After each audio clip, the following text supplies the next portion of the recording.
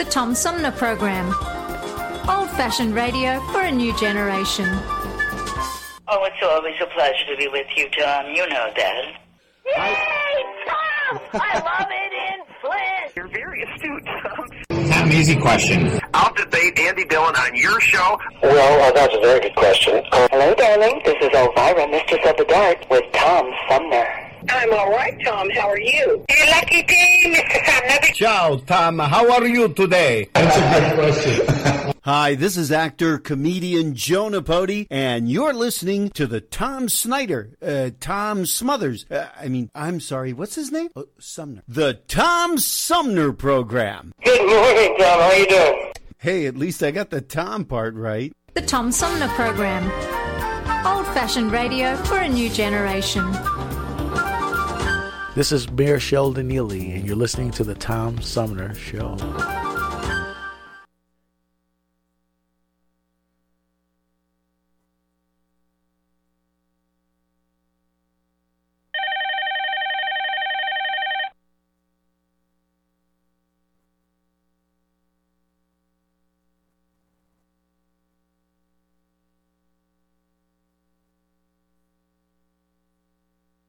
Hey, welcome back, everybody, as we roll into the third half of our 3-hour tour known as the Tom Sumner Program.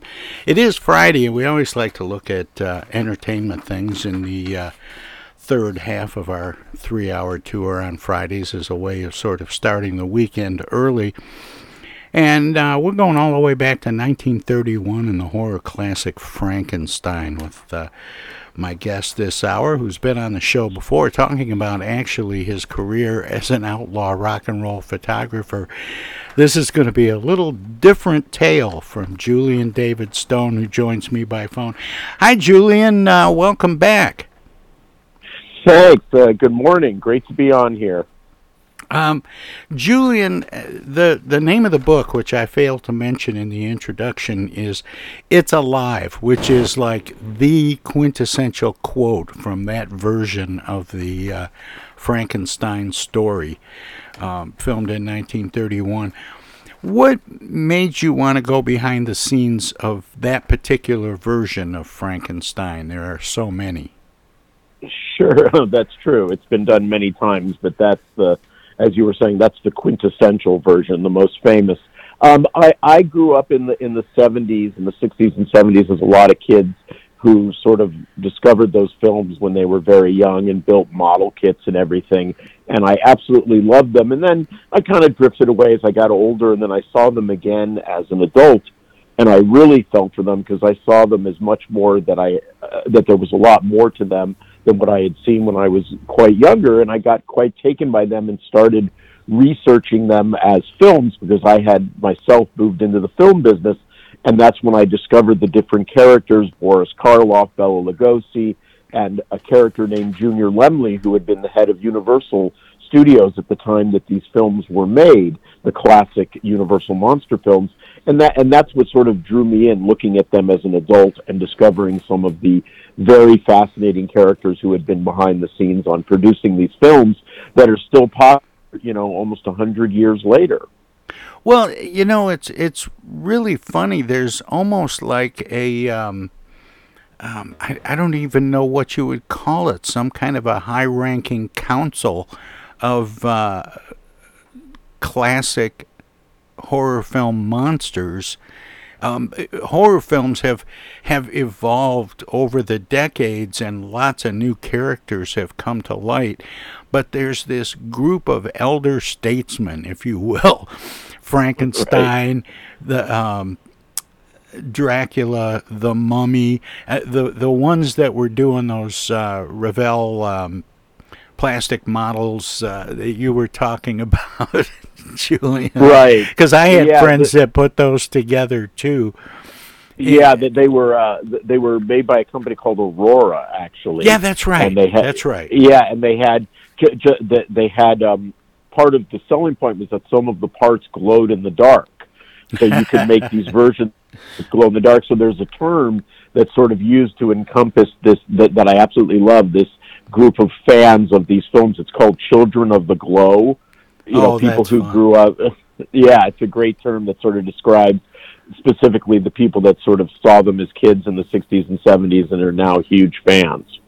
But what was so interesting is that people were so taken with those films, whether it was, the Frankenstein monster or Dracula or the Wolfman, that they started trying to figure out any kind of way to revisit those characters. Son of Frankenstein and right. Bride of Frankenstein and some of my favorites were the Abbott and Costello Meet the Monsters. Right.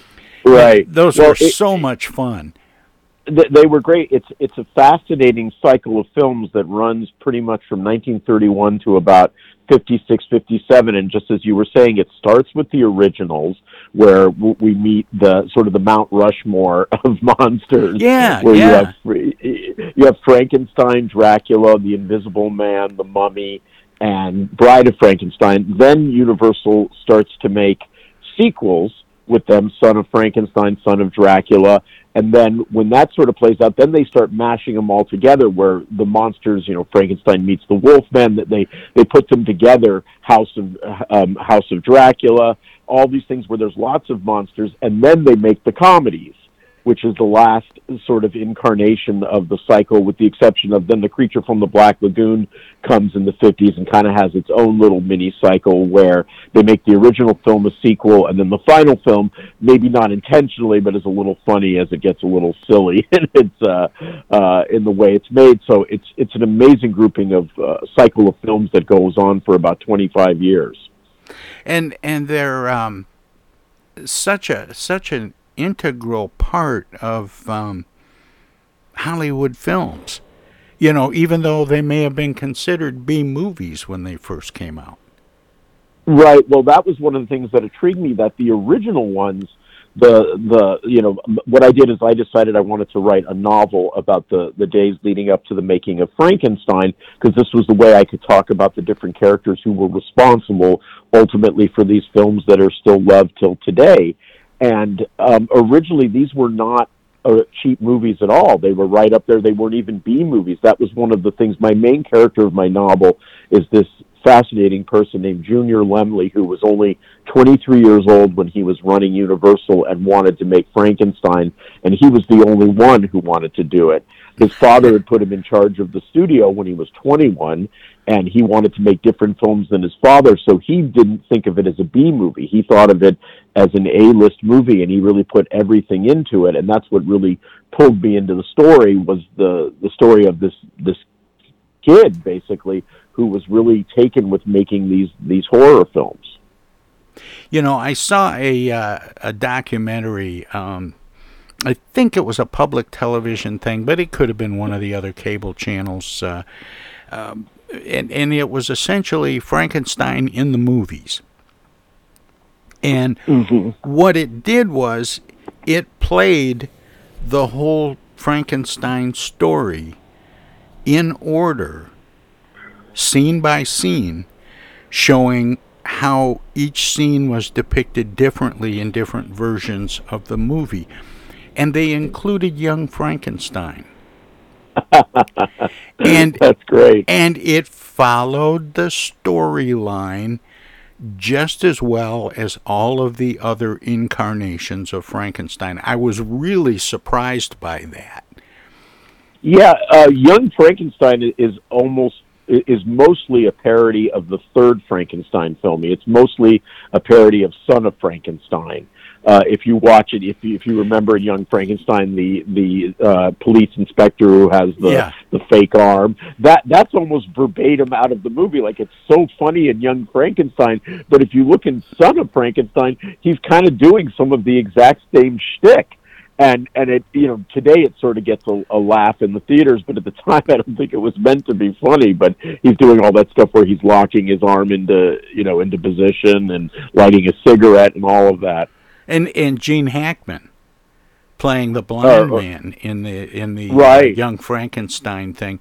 Yeah. And when you watch that, all of those things that happen, the lighting of a cigar, the pouring of soup, the drinking of wine, all of those things happen. Of course, the glasses don't break when they clink them, and he doesn't spill the soup in his lap. But it still follows that same line in the story, and that so surprised me. And I had read things about Young Frankenstein, Mel Brooks getting props from, was it Universal, that had all the stuff in storage in... Yeah, that's sort of a famous story that he reached out trying to find somebody, or he reached out to I think it's Ken Strickfaden was the person who created all that great lab equipment, and he reached out to him to see if he still had any of the plans or anything on how to reproduce the stuff, and the guy said, well, not only do I have the plans, I actually still have the stuff in my garage. So a good portion of the stuff the good portion of the stuff in Young Frankenstein was used in the Frankenstein movies itself. Now, one of the things that shows up in your book that took me completely by surprise was how unknown Boris Karloff was, and he played the monster. In fact, he was so. Did I read somewhere that he was so unknown he wasn't even invited to the premiere of the movie he was basically the star of? Yeah, well, that's basically part of the legend of the making of Frankenstein. He was a complete unknown. He was in his early 40s, and he was a struggling actor of his time. I mean, he the last couple of years he had started to get little work here and there, but he was by no means was he a known person. And the life of an actor is very much paycheck to paycheck. And sort of to give you an example, this is what I like to sort of say to people to give you an idea of where he was in his career. The very next film that comes out after he shoots Frankenstein, he had this film that comes out after he had filmed it, he had made right before Frankenstein. His character is called Waiter. Doesn't even have a name. That's how small the part was. And that's the film that comes out immediately after he finishes filming Frankenstein. Now, once Frankenstein comes out, he instantly becomes a huge star. And the next film one of the next films he makes for Universal is a wonderful film also directed by James Whale called The Old Dark House. And in that, everything has changed. You can see all the promotion for the film. The very first word is Karloff. I mean, he very quickly, once Frankenstein came out and was such a huge hit, he became a household name, and he stayed one for the rest of his life. When did Arsenic and Old Lace come out? That happened many years later. That was actually in the early 40s, and he did the stage production, and it was a huge hit for a number of years. In fact, he's not in the movie version of Arsenic and Old Lace because the play was still a hit on Broadway, and he couldn't get out of the contract to do the movie. Yeah, he played a guy who looked like Boris Karloff. Right. And I thought that was just interesting and spoke to sort of, was he just that good-humored? He seems to have been. That's one of the charms about him, is that if you see interviews with him, he seems like a very happy person, a very nice person, and very comfortable in his skin. He just seems to, even during this period sort of leading up until the discovery in Frankenstein, he doesn't seem to have been a particularly upset person. I'm sure he would have liked to have worked more like any actor, and he certainly had a complicated life. His it's a little bit of a slip there. I was going to say that might have been a little bit Freudian there. Yeah, because at the time of Frankenstein, he was on filming Frankenstein. He was on his fourth or fifth wife, so he'd had a complicated life. It's not even exactly known, to be honest with you, people that research his life, exactly how many wives he had, because there's some, he had his upbringing from leaving England to many years sort of traveling around Canada and the United States in these really small theatrical troupes where they'd come into a town and do, 6 plays in a week. it's a little sketchy, some of the details of what went on there. There may have been another wife or two in there. There is some evidence of that. So Freudian slips aside. It was definitely complicated for him during that period. My guest is Julian David Stone, and the book is It's Alive, and we're going to talk some more. I hope, Julian, you can stick around for a few minutes. I have to take a break here. Absolutely, I would love to. Okay, Julian David Stone. He was on the show, I think, about a year ago. It may have been longer. I lost a couple of years. Yeah, I lost a couple of years because of the COVID, but... Right. It was a couple of years ago. It was a lot of fun.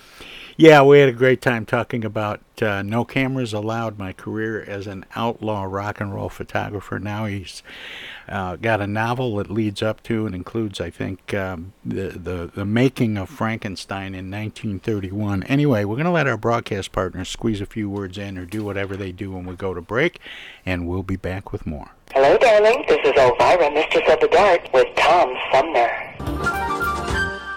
I'm Julie Lopez with Crime Stoppers. Have you ever wondered what to do if you have information about a crime or the whereabouts of a felony fugitive and you want the police to know but you need to remain anonymous? Well, here's what you can do. You can go to p3tips.com or download the mobile app. You can go to Crime Stoppers of Flint and Genesee County's Facebook page and click on the Leave an Anonymous Tip tab, where you can call 1-800-422-JAIL. All methods are anonymous, and if your help leads to a felony arrest, you may be eligible for a cash reward. Remember, your voice matters. The Centers for Disease Control and Prevention is working to help keep you and your community safe from the threat of novel or new coronavirus. If you have traveled to a country with a widespread outbreak of COVID-19, CDC recommends you stay home and check your health for 14 days after returning to the United States. Take your temperature with a thermometer 2 times a day. Watch for symptoms like fever, cough, and trouble breathing. And if you feel sick or have symptoms, call ahead before you go to a doctor's office or emergency room. Tell the doctor about your recent travel and your symptoms, and avoid contact with others. For more information, visit cdc.gov. Hey, this is Tom from the Tom Sumner Program. Catch me and a gaggle of great guests weekdays on Our Voices Radio, WFOVLP 92.1 FM. You never know who might drop by. Joe Vai from the Blue Hawaiian. Dan Sterling. Congressman Dan Kildee. Alexander Zonjic. Actor, comedian Joe Napodi. Woodrow Stanley. U.S. Senator Debbie Stabenow. State Senator Jim Ananich. Comedian Brian McCree. The unknown comic. Mark Farner. And Tom, I want you to know Tom's my friend. You've always got great questions, and you know the material, and you care about it, and that's impressive. Nice to be with you, Tom. And I admire you for reading all of that. I haven't read the whole thing. I'm willing to admit that. Hey, Tom, this is my favorite interview always. It's like having coffee at the kitchen table with you. Tune in Monday through Friday from 9 to 12 right here on 92.1 of a kind, and check out our website at TomSumnerProgram.com.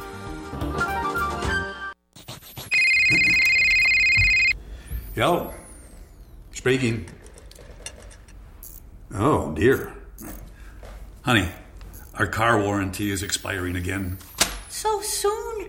It just expired last week. You don't even own a car! Not now, Dana. Your father's on the phone. Hey! Mom and Dad, you're being scammed.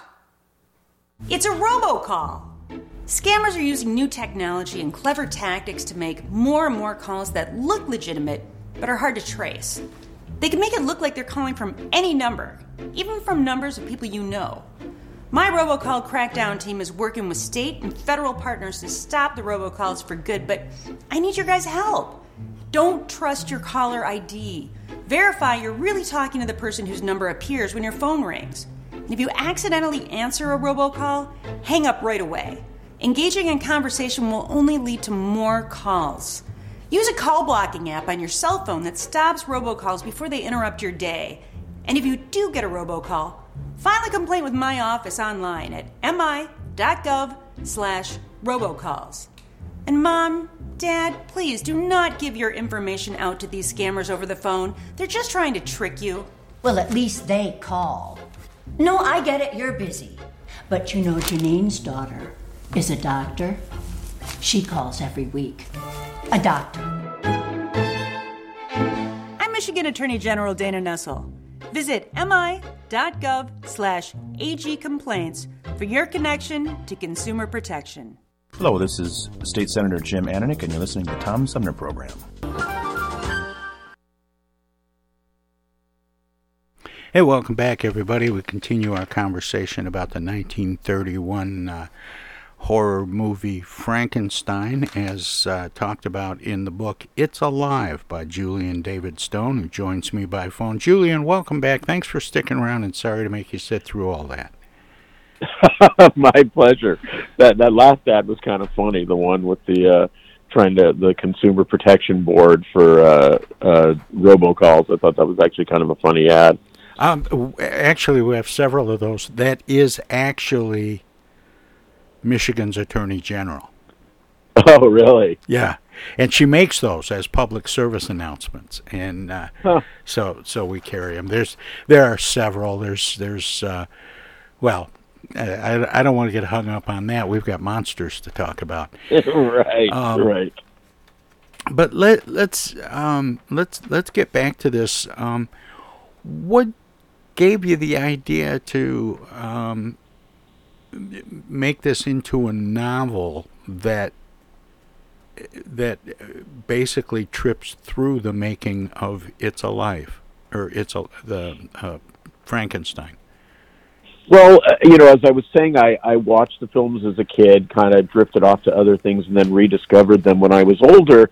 And at that point, I was working myself in the entertainment business, so I got interested in reading the behind the scenes of the making of these films. And when I finally landed on this character, this real person named Carl Laemmle Jr. or Junior Laemmle, that really took me that there was this very young person in charge of a studio. That's a story unto its own. Carl Laemmle Jr. was the son of Carl Laemmle Sr., who was the founder of Universal Studios.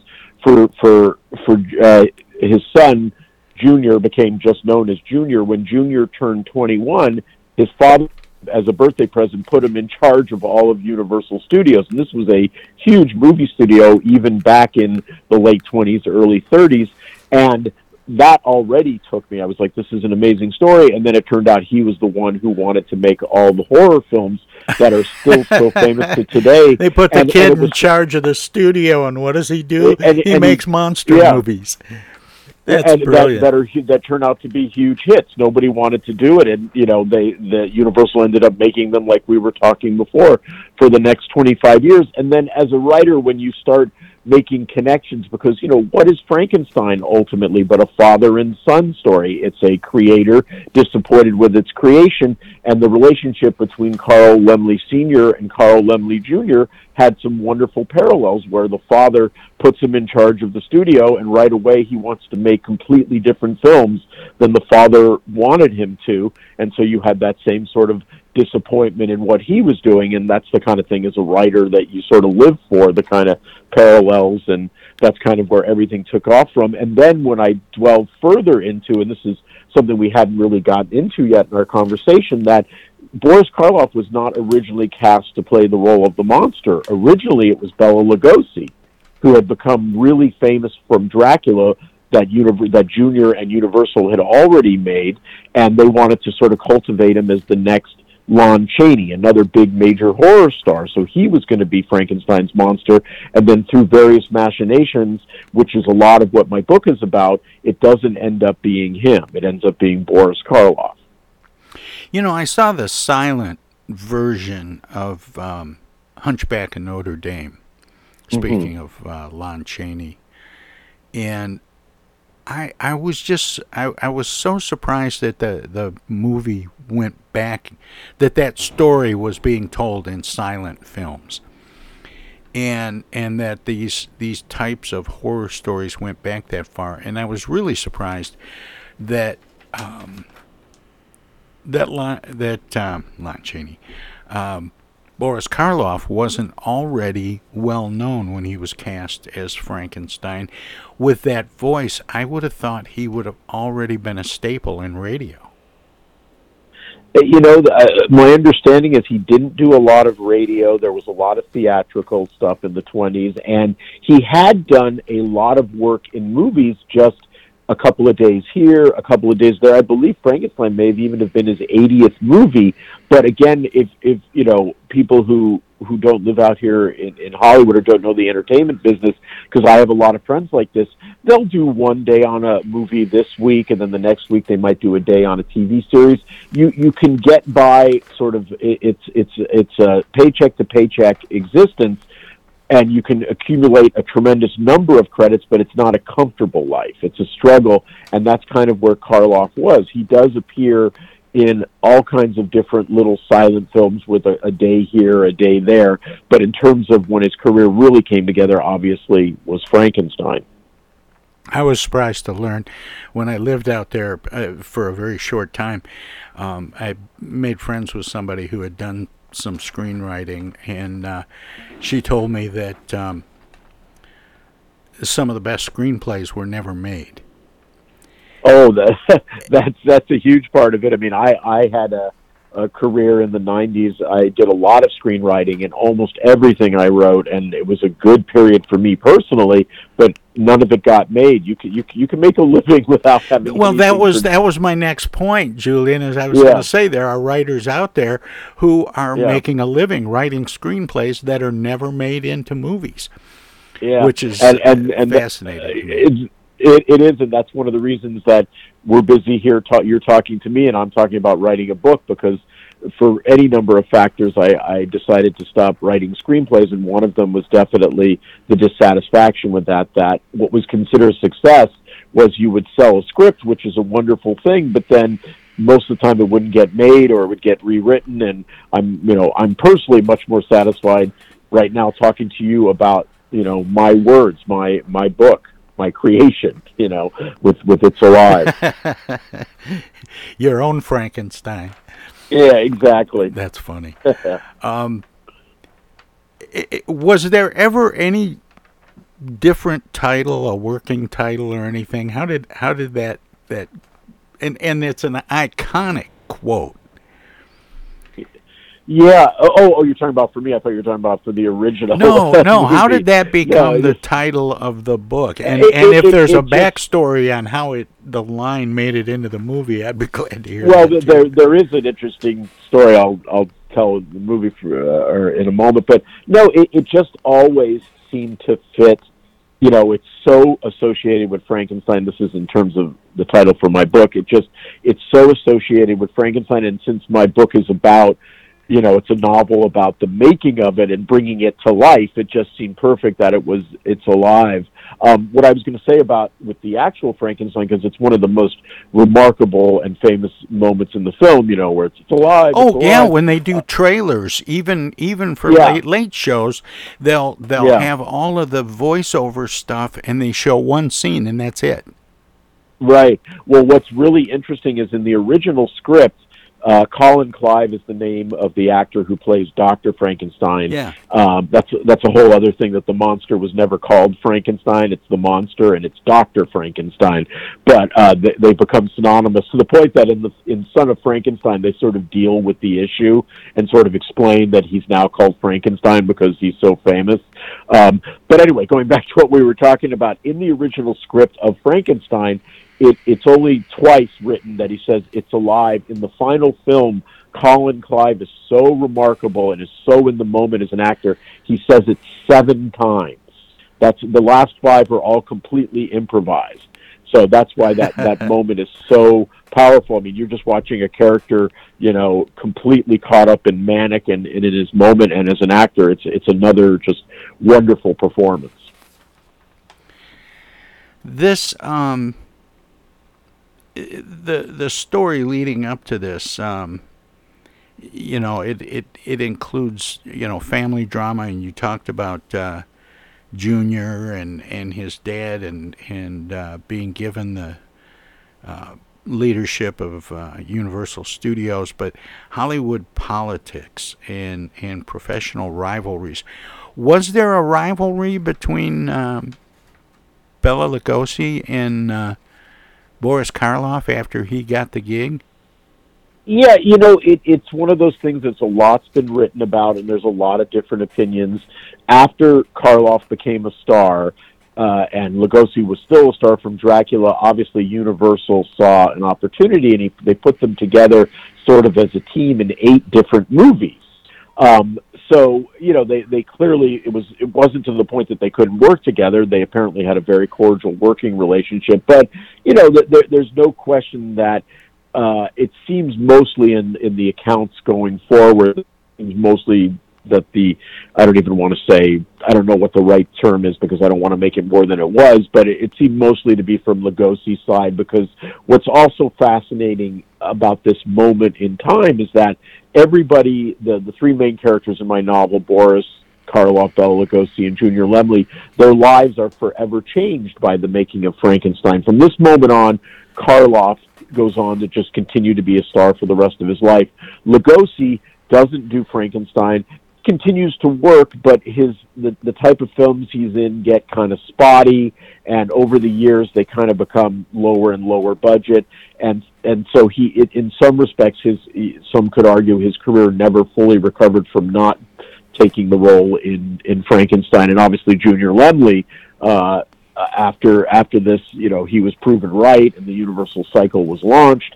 So there's definitely they all. This is a big moment in all of their lives. And in terms of Bela and Boris, again, it was understood that they got along just fine, but there was talk of some professional jealousy. Particularly when you look at where their careers went after Frankenstein. There's getting sidetracked again. There's a scene in Young Frankenstein that everybody always enjoys, and it's the presentation that Dr. Frankenstein puts on with the monster, and right. the song and dance putting on the Ritz. Right. Was there a scene that was based on? And what I'm leading up to is the movie was made in 1931, but when was the movie set? Well, that's always been one of the fascinating things about particularly most of the Universal cycle. It's never quite clear where you are or when you are.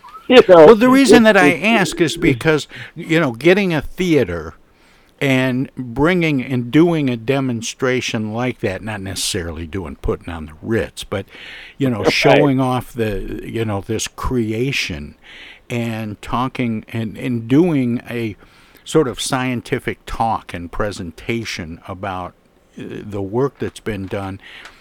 There weren't any real journals before a certain period of time. There was no, no television, no Zoom, no YouTube, and so in order to get the word out, scientists would do these like town hall meeting demonstration things. And I'm just wondering if that doesn't maybe date when the story is unfolding. It very well could be. Like I said, most of Young Frankenstein is a parody of Son of Frankenstein, and I don't recall anything in that where he's even presenting that the monster is harmless. It may be something in one of the later films.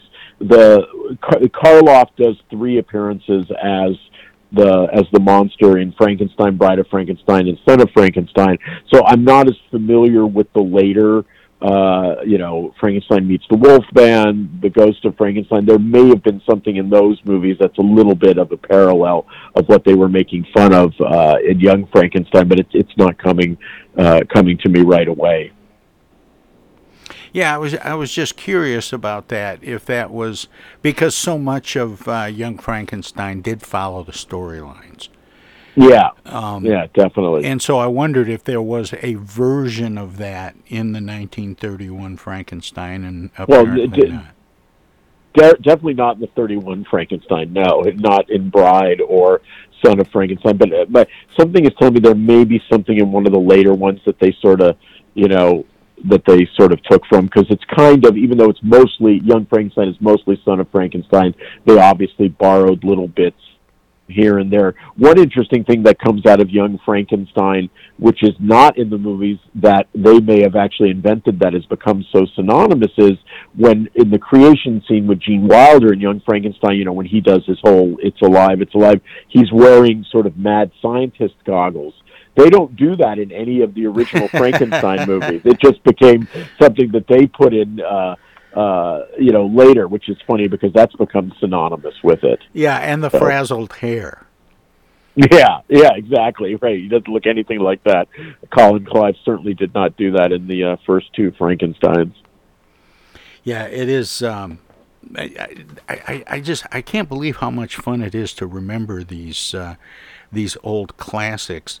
What was when you were researching and putting this together and deciding exactly how you were going to tell this story, Julian? What were some of the things that stood out most to you? I mean, obviously it was Junior taking over Universal and lobbying to make the Frankenstein movie, and of course the I think rift is too strong a word, but the competition, we'll say, between Bela Lugosi and Boris Karloff for the part of Frankenstein, or the part of the monster. I got to get back to using the right. the terms properly, but what were some of the things that you found the most compelling, that you thought, man, this has got to go in the book?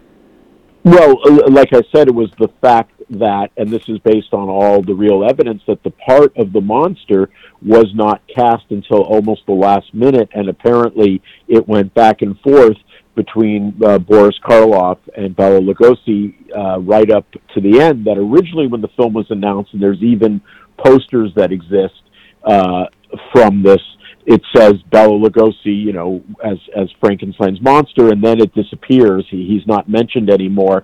And then in the, you know, the backstory is that James Whale, the director of Frankenstein, discovered Boris Karloff in the commissary at Universal and asked him if he wanted to test for the role. And then Boris Karloff and the legendary makeup artist Jack Pierce, who built the beautiful Frankenstein monster makeup, you know, they worked for weeks at night after hours building this beautiful monster that's become one of the most iconic images of the 20th century. But that there was still a lot of back and forth right up until the beginning of shooting about who was actually going to play the role, because even though it was working with Karloff, there was also the desire. You know, Junior Lemley was obviously was aware of movie stars, and Lugosi had become a star, so there was a lot of back and forth about who should ultimately play the monster, and that was the part that, one, I didn't know, that I discovered, you know, doing the research for it, and two, I found was really just a great thing to put into a book and to tell the story of just the last few days before they started shooting Frankenstein, because it was a great way to show these three characters, all of whom are heroes of mine, just, you know, to bring out their characters and put them in really interesting, fun situations. Would money have played a role, and or the fact that Karloff wasn't particularly well known, so you wouldn't misidentify the monster as the actor portraying him? That is there is, I don't know money per se, because I don't think any of these guys were getting paid, even though Lugosi had become well known.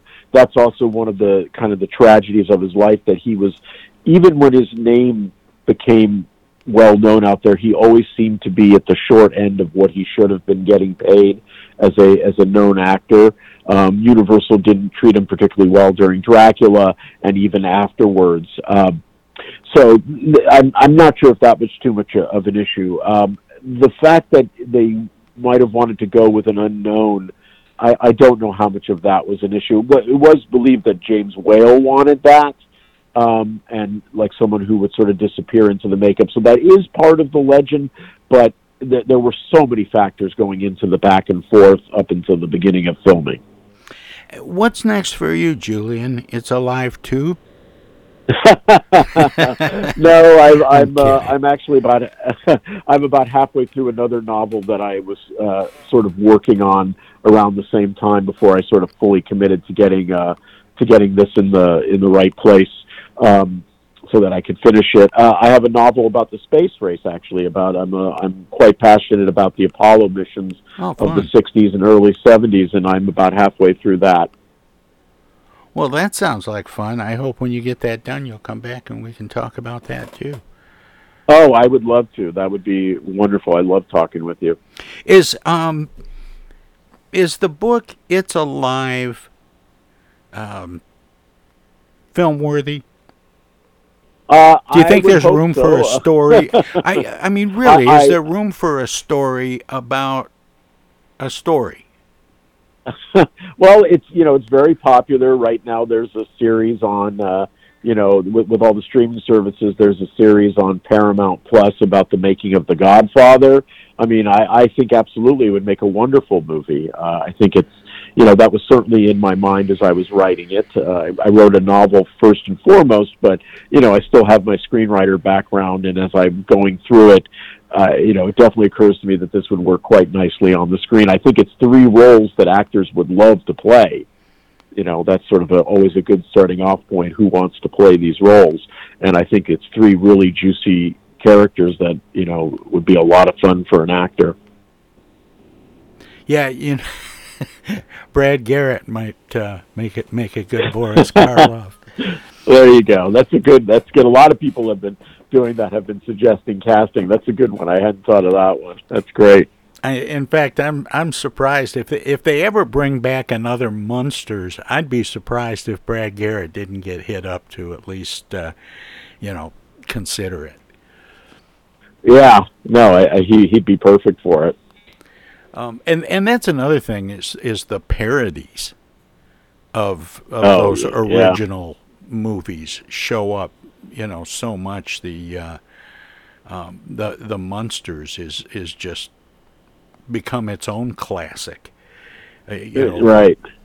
From basically poking fun at the look of those characters.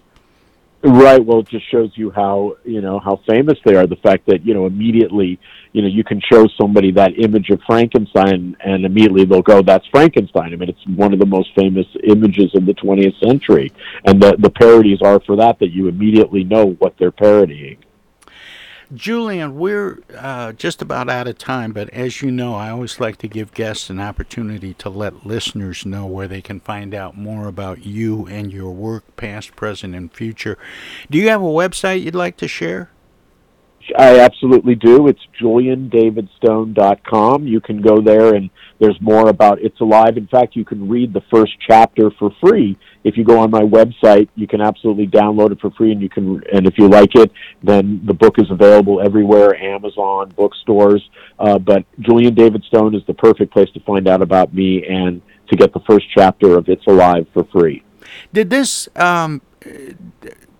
you actually write this book and complete this book during the pandemic? I had started it actually many years ago. I mean, this goes back almost 10 years for me, but then I got the rock and roll book that that I was on your show a few years ago talking about, kind of came out of nowhere. So that kind of stopped me working on It's Alive for a couple of years. And then I went back to it, and I definitely, during the pandemic, is when I sort of hunkered down and said, okay, you need to get this finished. This thing's been floating around for too long. You need to really focus, and the pandemic gave me the time for that. Well, good for you. Julian, it's been a real pleasure. Julian David Stone, it's great talking to you again. Keep up the good work. Thank you. Thanks for having me on. It's a real pleasure. Take care. And we'll have more right after this. Hey, this is the Unknown Comic. And guess what? You're listening to the Tom Sumner Show right now. And now, and now too, and even now. It's 2022, and this year the Tom Sumner program begins its 15th year. It would not be here without support through the years from individuals and organizations like these. Seth David Radwell, East Village Magazine, Flint Institute of Music. Hello, I'm Maestro Rickety Meg. Flint Community Schools, MTA Flint, Flint Comics and Entertainment, Hamady Complete Food Center, the Flint River Watershed Coalition, W.H. Wisecarver, the Genesee County Road Commission, Lone Museum Auto Fair, Thomas Appliance, the Genesee Health Plan, Whiplet Technology, Rosemont Community College.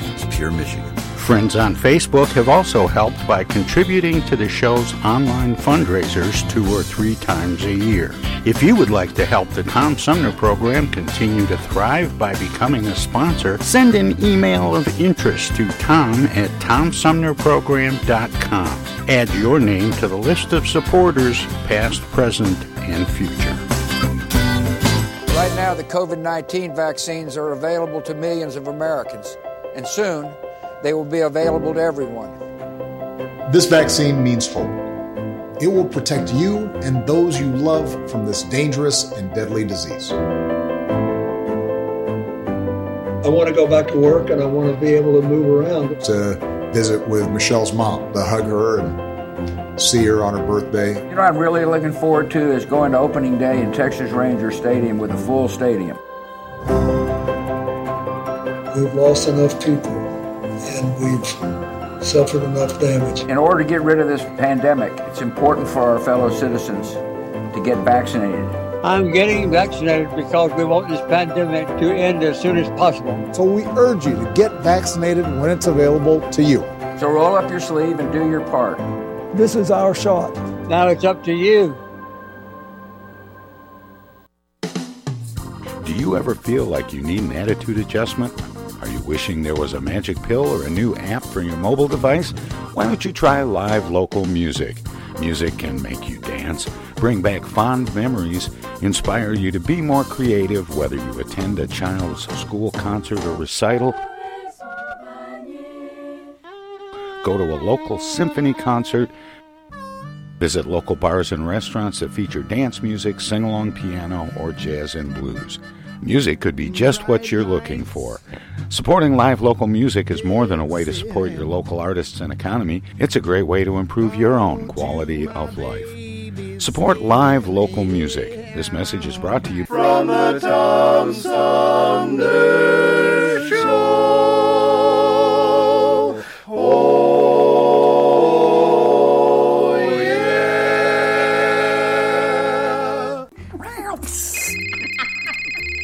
Yellow? Honey, it's Dana. Dana? Something must be wrong. She never calls. Dana, what's wrong? Take this down. She's stranded on the side of the road. I'm not. She needs us to send her an Amazon gift card. I don't. And she'll use it to pay the tow truck driver. I won't. Mom, Dad, that's not me. It's a scam. Scam artists will call, text, or email people trying to get them to buy a gift card from Amazon or some other company, and then ask for the gift card number over the phone. Remember, gift cards are for gifting, not for paying people. If someone asks for payment using a gift card from Amazon, Target, or some other store, it's a scam. Hang up or delete the message. These scammers are awful. Wish they'd pretend to be her brother sometimes. Be nice to hear from him. For more tips on avoiding scams, visit michigan.gov/AG for your connection to consumer protection.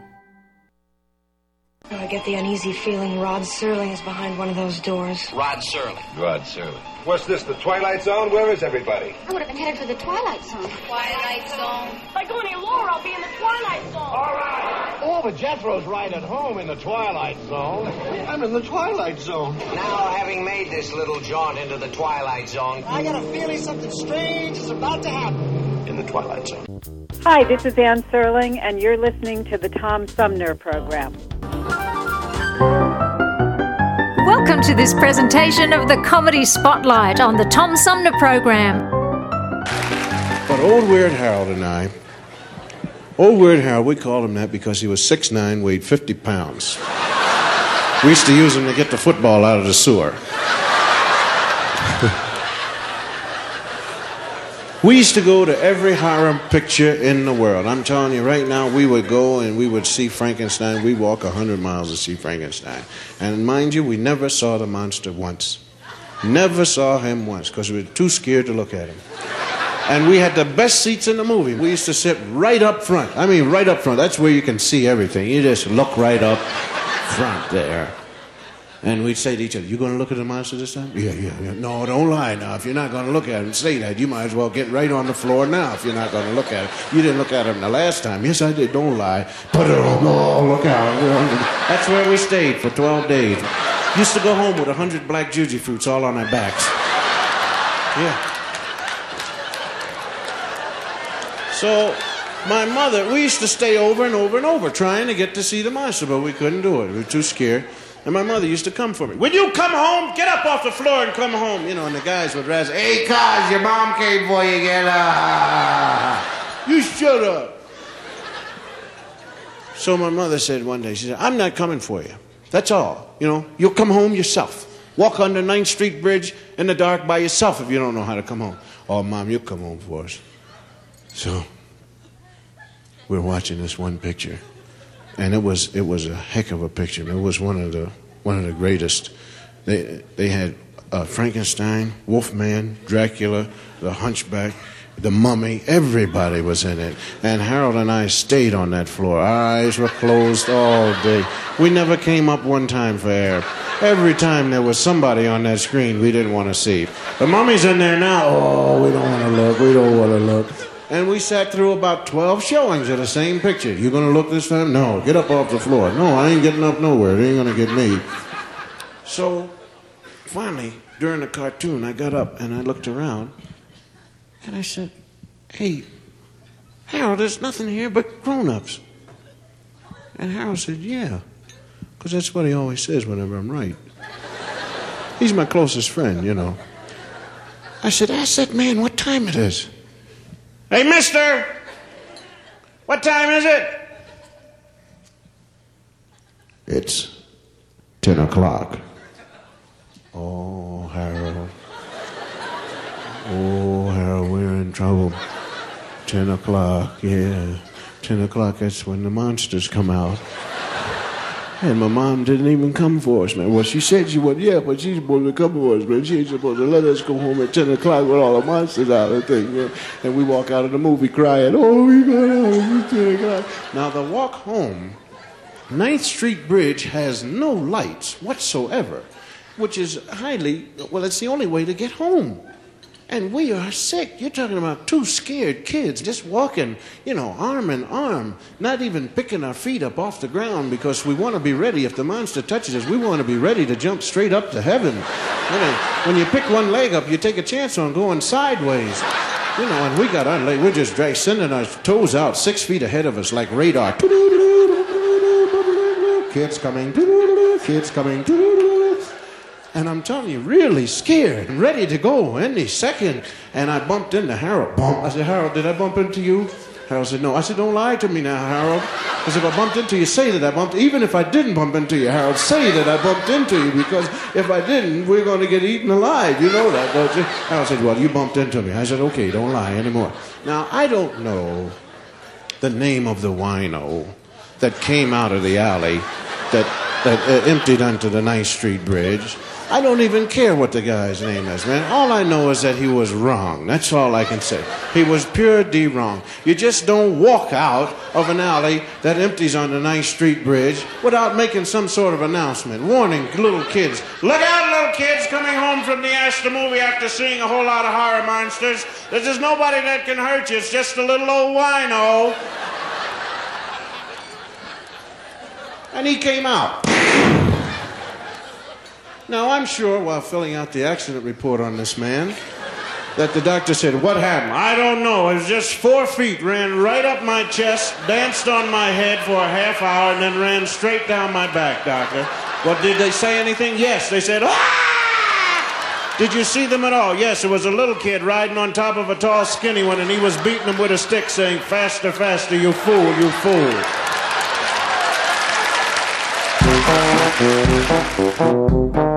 This was another Comedy Spotlight on the Tom Sumner Program.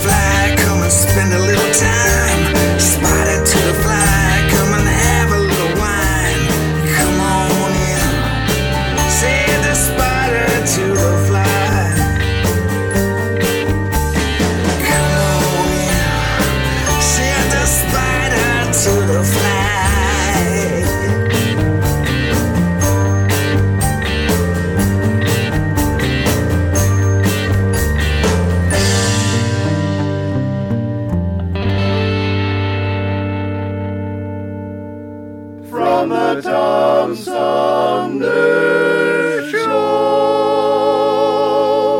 Oh, yeah.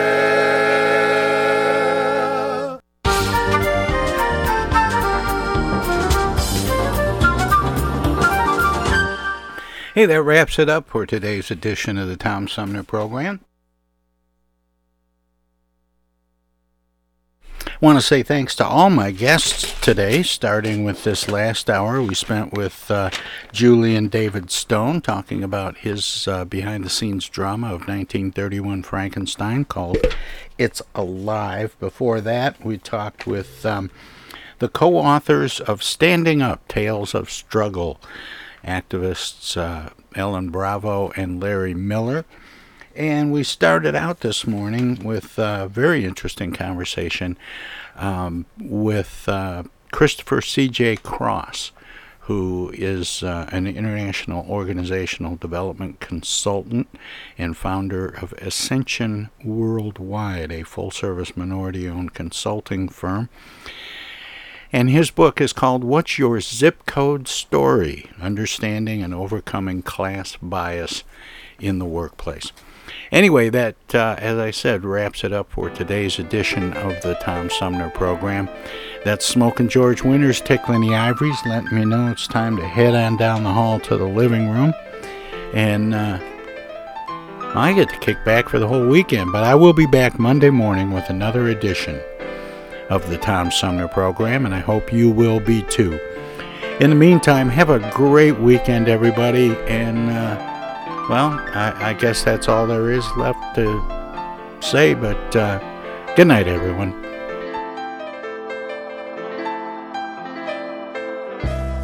The Tom Sumner program is a live variety show.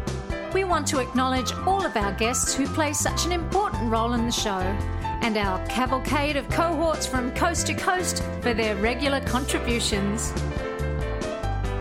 Most of the musical accompaniment was provided by people in or from the Flint area.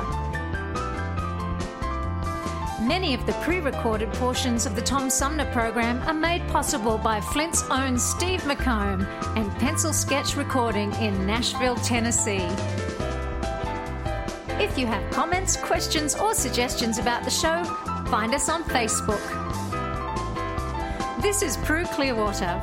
Join us next time for another edition of the Tom Sumner program, and thanks for listening.